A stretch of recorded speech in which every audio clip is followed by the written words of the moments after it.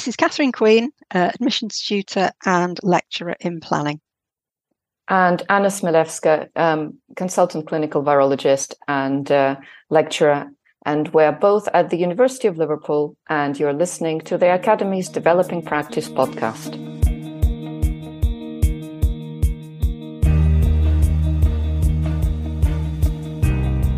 Hello and welcome to another episode of the Academy's Developing Practice podcast. In this episode, we chat with Anna and Catherine about their work developing academic practices to widen participation and reflect on how the principles of their practice can be transferred to other disciplines. We hope you enjoy. Catherine and Anna, we're really pleased to be speaking to you today. Widening participation has been a key priority across higher education for a while, and so we know many colleagues will be interested to hear about your work and how it might apply to their discipline. But before we get started, we'd love to hear a little bit about your background and how you've arrived at the role you're in today at the university. So, Catherine, if we start with you. Yeah, sure. So I had a slightly unusual background. I actually started as a landscape architect, which I did for 25 years. So thinking about design and placemaking to start off with. And then later on, I specialised in landscape and visual impact assessment for sort of big, ugly projects like motorways, power stations, that kind of thing. And I realised that my work was increasingly becoming planning oriented and thinking about achieving planning balance. And so I did the MCD at Liverpool, did a postgraduate course, which was a conversion course into town planning. And to be honest, it changed my life. I became really attracted to research as a way of explaining some of the challenges that I was facing in my job.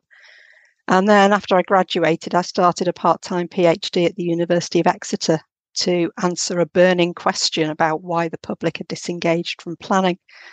And I thought it would help my day job and make me a better practitioner.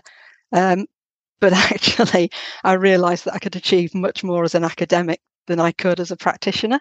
So when a job came up at Liverpool, which was 2 years ago during COVID, I actually applied for it. And now I work in the team that trained me as a planner. Oh, that's fantastic.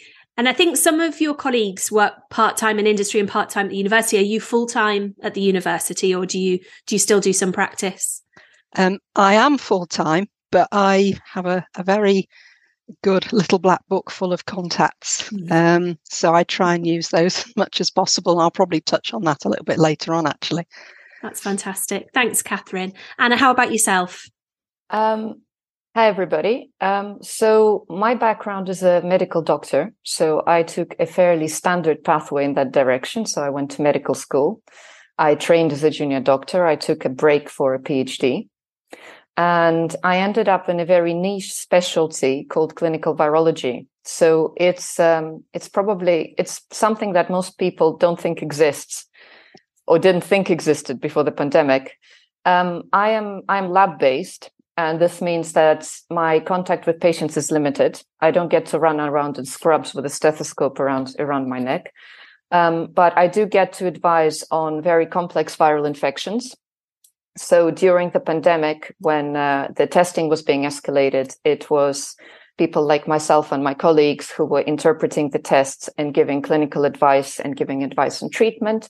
And where I was working before, we would also look after the infection control within the hospital, which was obviously a very important aspect of it. So at the moment, this is what I'm doing at Luft. And I'm also an honorary lecturer with the University of Liverpool. I don't really have any formal teaching background so far, but I have always taught. As doctors, we're expected to teach, we're expected to pass on our knowledge. And I've taught everyone really, from undergraduates to junior doctors to lab members, people who worked in the lab with me, to other specialists like GPs, so outreach into the community, pharmacists, you name it. Fantastic. And the reason we know each other is because you've been engaging with the postgraduate certificate in academic practice based in the academy, haven't you? So has that supported you in terms of those kind of informal teaching opportunities that you still have? Absolutely. I mean, it's really made me look into how how I approach the teaching that I do, because it is, unlike teaching a course, it is very haphazard, and a lot of what I do needs to be adapted very heavily to the audience that I present it to. So it's been very helpful and very interesting. Anna, how do you feel after the last couple of years? I mean, you've been right in the eye of the storm, I guess. It's been interesting. Right. A lot to learn. I think it's been a very, very steep learning curve. It's some of it has been amazing, and I have worked with absolutely amazing teams. You know, especially at the beginning, when I have to say it was just astounding how we all came together, and I don't think we all expected to. I think everyone was very stressed, everyone was very frightened, but somehow it all came together. And I still remember within the first 2 months, we got a thank you card that arrived out of nowhere. In the lab, we never get thank you cards because patients are not aware that we're there. And it was a thank you card from A&E that said, "Thank you so much for supporting us. What you do is great. Keep up the good work." And I thought, this is the first time we've connected like that. And yeah. Oh, that's that's the positive aspect of it. Yeah, definitely. That's a nice story. I mean, it's always nice to get a thank you, isn't it? I mean, and sometimes organizations, they lose that. You lose. It's very easy to lose that culture, isn't it? Of just thinking, I wonder how they're getting on, and haven't they done such a great job, and how that's impacted on our work. So that's really good to hear from an organizational development sort of point of view. Definitely. Yeah, I really like that. So we are talking about widening participation today. So what can you tell us from your experience? What prompted you to start this work? Catherine, I'll come to you. Well, as I said, I was working in a planning consultancy on major infrastructure projects. So, big, ugly stuff, the sort of things that people hate. But I realised that less than 1% of the public were actually engaging with these planning consultations for the work that I was doing. And that was what gave rise to the PhD question. So it kind of answers your previous comment, really. And it started me thinking about how we can actually use planning education to address some of the barriers that I was identifying in that research. And I realised how important it was to have diversity in our cohorts and to be thinking about widening participation at every level. I'm an admissions tutor, so, thinking about widening participation from admissions right through the student's education and all the way through to how they actually implement what they've learnt in their future employment. So the planning school here at Liverpool is actually accredited by the RTPI, that's the Royal Town Planning Institute. And all of this fitted in really well with how they want to see widening participation in education. And also they want to see more diversity in the profession as a whole so that planners can do their job better. So it feels like this theme has kind of run through everything, from research into teaching and right through into employability.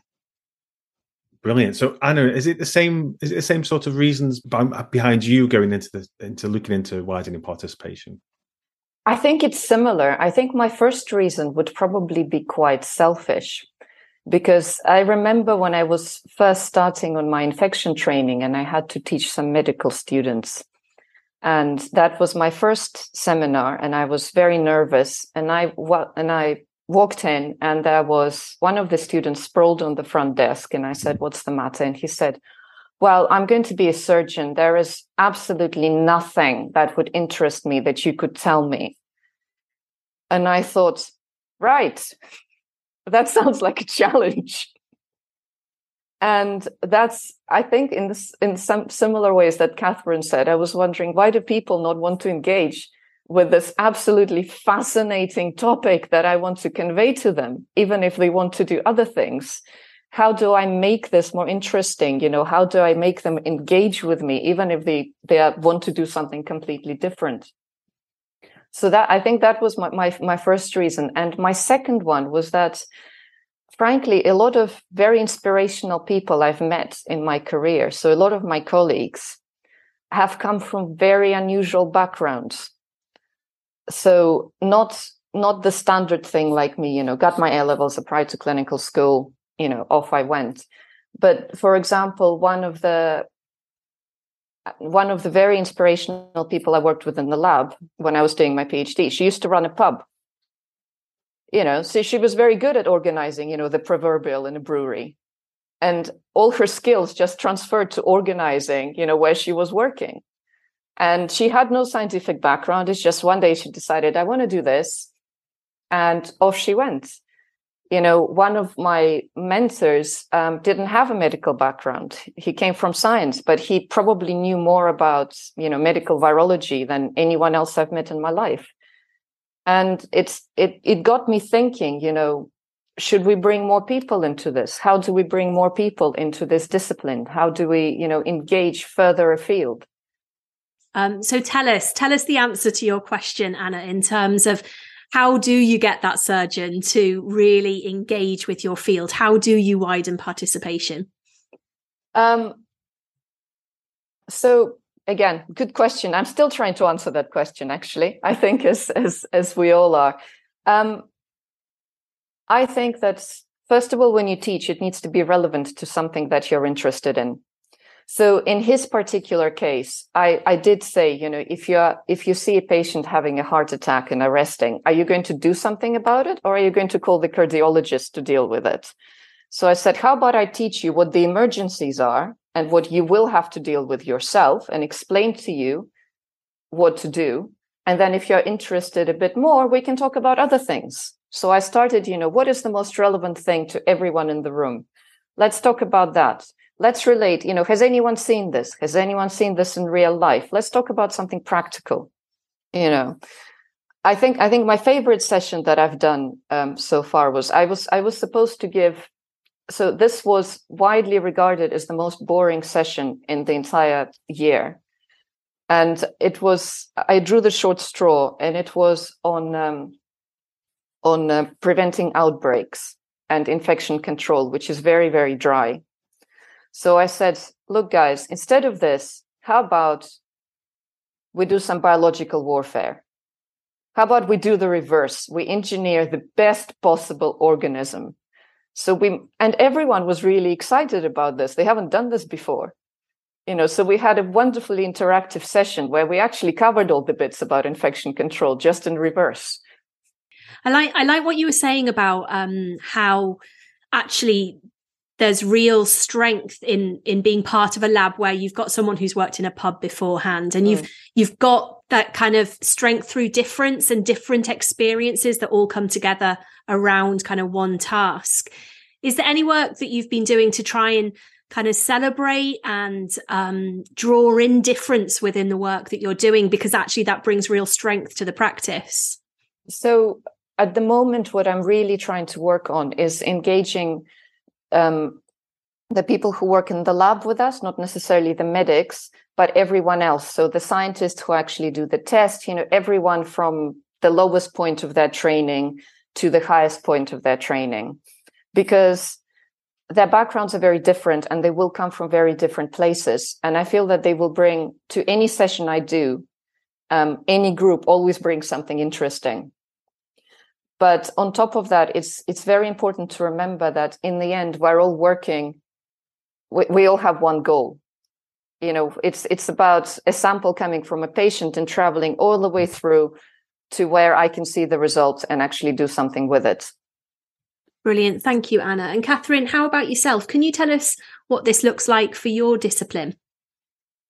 I suppose, first of all, I feel like it's really important to understand what we mean by widening participation. And I've kind of got different definitions of that, depending on which aspect of my job I'm thinking about. So I mentioned being an admissions tutor. So I've got an awareness of what the widening participation team do at the university. But in my own work, I'm working on sort of other definitions of that, really. There's the methods that we use in our academic practice. And to a certain extent, I suppose that's what we're focusing on today. But I'm also involved in incorporating the need for widening participation in the students' future employment. So I suppose I just kind of break it down into three areas, really. So I've got my research, which looks at seldom heard voices and non-participation. So I actually use that as the basis for research-led teaching, so that students can actually learn from what I've been finding. But I try and combine that with practice-led teaching. So I've got these links with external practitioners, and we try and use real world scenarios and projects all the way through. So to go back to what Anna was saying, I was smiling. It's relevance. It's making it relevant to them so they can understand why they're doing it, and what it's all about. But we've got a problem in planning, which is that we desperately need more planners. And it's a question of how we actually widen participation to get more people into the industry. And I'm actually doing a little bit of research into apprenticeships at the moment. And that's something that the Royal Town Planning Institute thinks would be a really good solution. And so I suppose the question is what we can do as an institution. So I'm actually using the second module of the PG CAP to investigate whether apprenticeships might be a solution to widening participation in planning, for example, sort of inside and outside academia. And, all of this fits really well with the University Strategy 2026. And that's all about meeting the needs of employers and professional bodies. So I just feel like every aspect of this is kind of coming together, which is really nice. It also meets the graduate attributes, doesn't it? That employability, being global citizens and things like that. It definitely ties into a lot of that as well. That widening participation agenda across the student body, and not just how to widen participation once you've got them in. So I agree, Catherine. There is lots of strands to this. So I'm sure this work has probably had its difficulties. Tell us some of the key challenges that you've found, Catherine, and maybe some of the things that you've done to try and overcome them. Well, it's a really good question. Thinking about using real life projects, that can be a real challenge in itself. Trying to encourage the students to think outside their own comfort zone. I really enjoyed the PG CAP because I was able to frame this through Vygotsky's zone of proximal development. So I was able to give it a name, which was really exciting. And I actually found that it was easier for undergraduate students. They were a bit more open to ideas, trying different things and thinking outside the box, as it were. The postgraduate taught students tend to think in a bit more depth, and they actually find it quite challenging, and then they put it all in their EVASIS forms. So that's kind of interesting. I think they still enjoyed it. And I think other things like finding pedagogical methods that are inclusive for all students as well, that's a big thing for me. And sort of I've used a much wider range. Particularly important after COVID. Trying to engage with students who'd only been taught online was really difficult. It was really hard. And I was teaching second years, so they'd only had a year of studying online. But I actually had a residential field trip for a week as part of the module that I was teaching. And that was absolutely brilliant. It really helped because it was less pressure. It was more relaxed. You got to know them. It was outside the sort of the university lecture theatres. So that actually really helped with that. Yeah. So I think, having that more interaction and sort of getting to know the students a little bit was really helpful. Yeah, I can imagine. I mean, it's difficult, isn't it? I guess, because I guess you're trying to find the balance between the forced interaction but trying to make it as natural as possible in a more relaxed environment to actually get those conversations going. It must be challenging. Anna, have you found the same thing? Have those been your challenges as well, or have you had different ones? They're quite similar. I mean, very few of the people I'm teaching have been purely online, but a lot of teaching has gone online because we're obviously trying to minimize face-to-face contact. But yes, you probably saw me nodding while Catherine was talking. It is actually very difficult to get people to speak to each other after COVID. Yeah. So do you think then the challenges of widening participation are exacerbated by the move to online lectures, online learning? Is that not a fair question? I think it's a fair question, but I don't think it's going to be a straightforward answer. Okay. While I think there are great benefits to face-to-face teaching, we also need to remember that it doesn't work for some people. And for some people, it is important to have something recorded that they can watch. So it's very much diversifying what we deliver, I think. What do you think, Catherine? Yeah, definitely. I tried different methods to get them talking. I tried role play, which I've never done before, and I thought they'd hate it.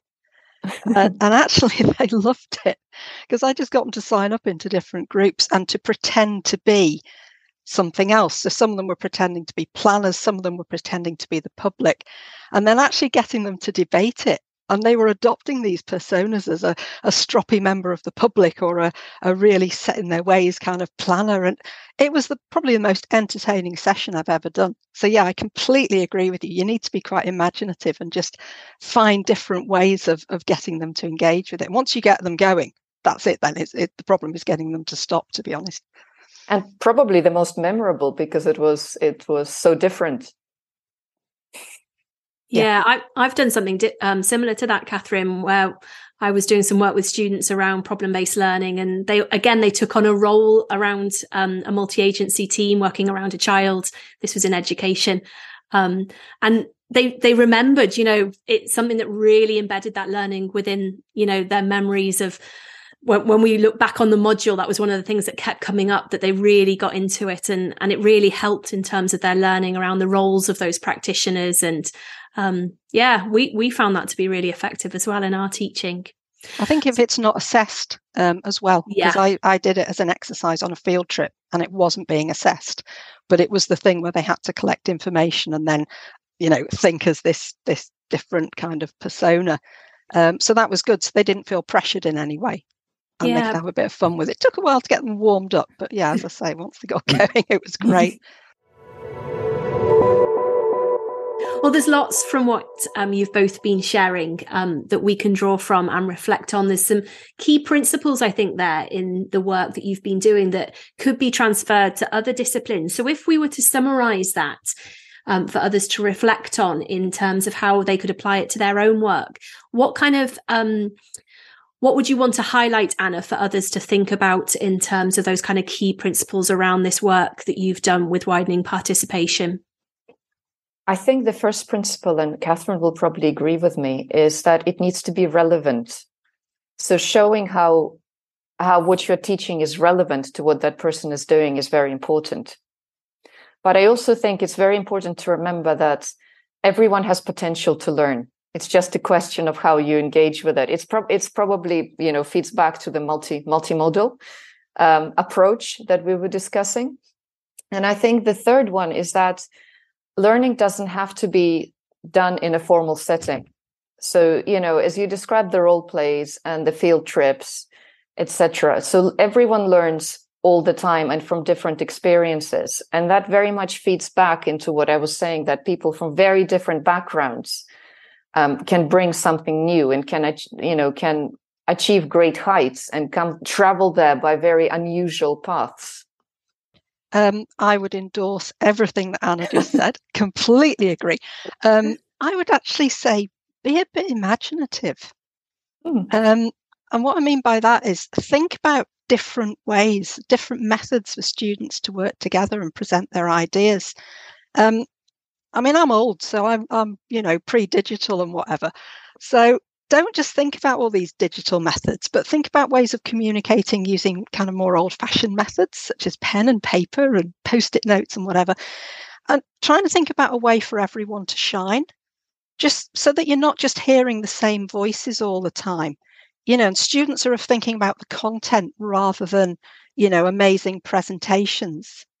So I remember when I was looking at one of the PG CAP modules, looking at the student success framework vision, and it was this idea of students having the chance of an experience which I suppose helps them to achieve their full potential. And they need to be able to express themselves in different ways and to shine and to demonstrate what they can do in different ways. I'm not sure how that works so much in a lab scenario. I think that's probably a bit more difficult. It works very well from planning. But, maybe if you're in a lab, you can think about kind of end users and think about personas again. Think about what you're doing and actually relate it to people. So it's just a thought.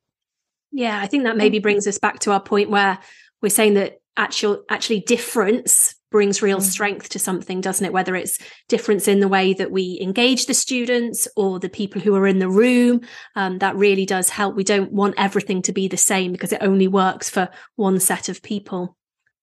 So this podcast is called the Developing Practice Podcast, and we like to finish each episode in the same way, where we get 3 or 4 take-home tips that the listeners could reflect on in terms of their own personal practice. So if you do have maybe a couple of tips each in relation to this topic, what would they be? Anna, if I can start with you. So it's difficult to summarize into 3 or 4 points, but I'd probably say, as I've mentioned before, that you need to remember that learning takes place everywhere, and everyone comes to you from a different lived experience and a different background. And while you can teach them something, they can also teach you. And as Alex said, there is a lot of strength in diversity and a lot of strength in different points of view. I suppose one of my points would be about just seeing the world through other eyes and trying to encourage students to do the same. So we can do that as well as the students. My favourite book is actually Stephen Brookfield's book about being a critically reflective teacher. And a lot of the things in that are about, seeing through the eyes of your peers, seeing through the eyes of students and teachers and the public. And I think that applies as much to me as it does to them. So that's probably my favourite book, I think, which came out of PG Cap. Any more? I'm actually going to butt in with another one, yeah. Yeah, go on. We were kind of talking about this idea of lived experience, and both Anna and I have been talking about this, and I think we've got a lot of similarities.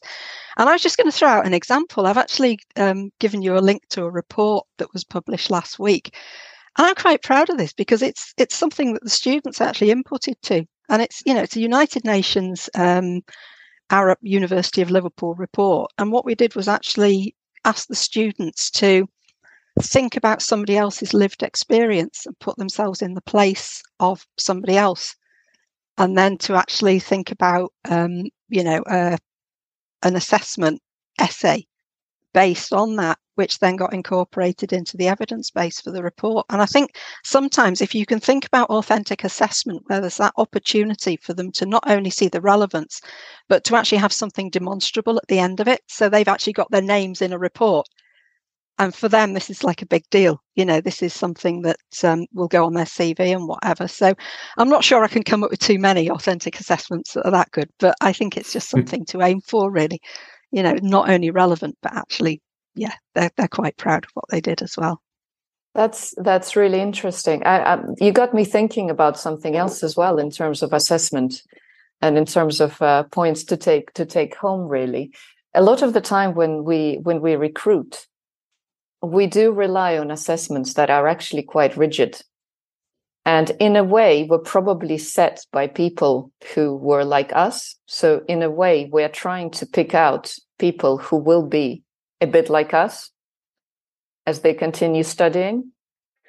So I think I don't have an answer, but it's definitely something to think about in terms of how we get our students in the first place and how we pick them. Yeah. Thanks for your time, Anna and Catherine. It's really good to have this chat with you. Thank you. Thank you.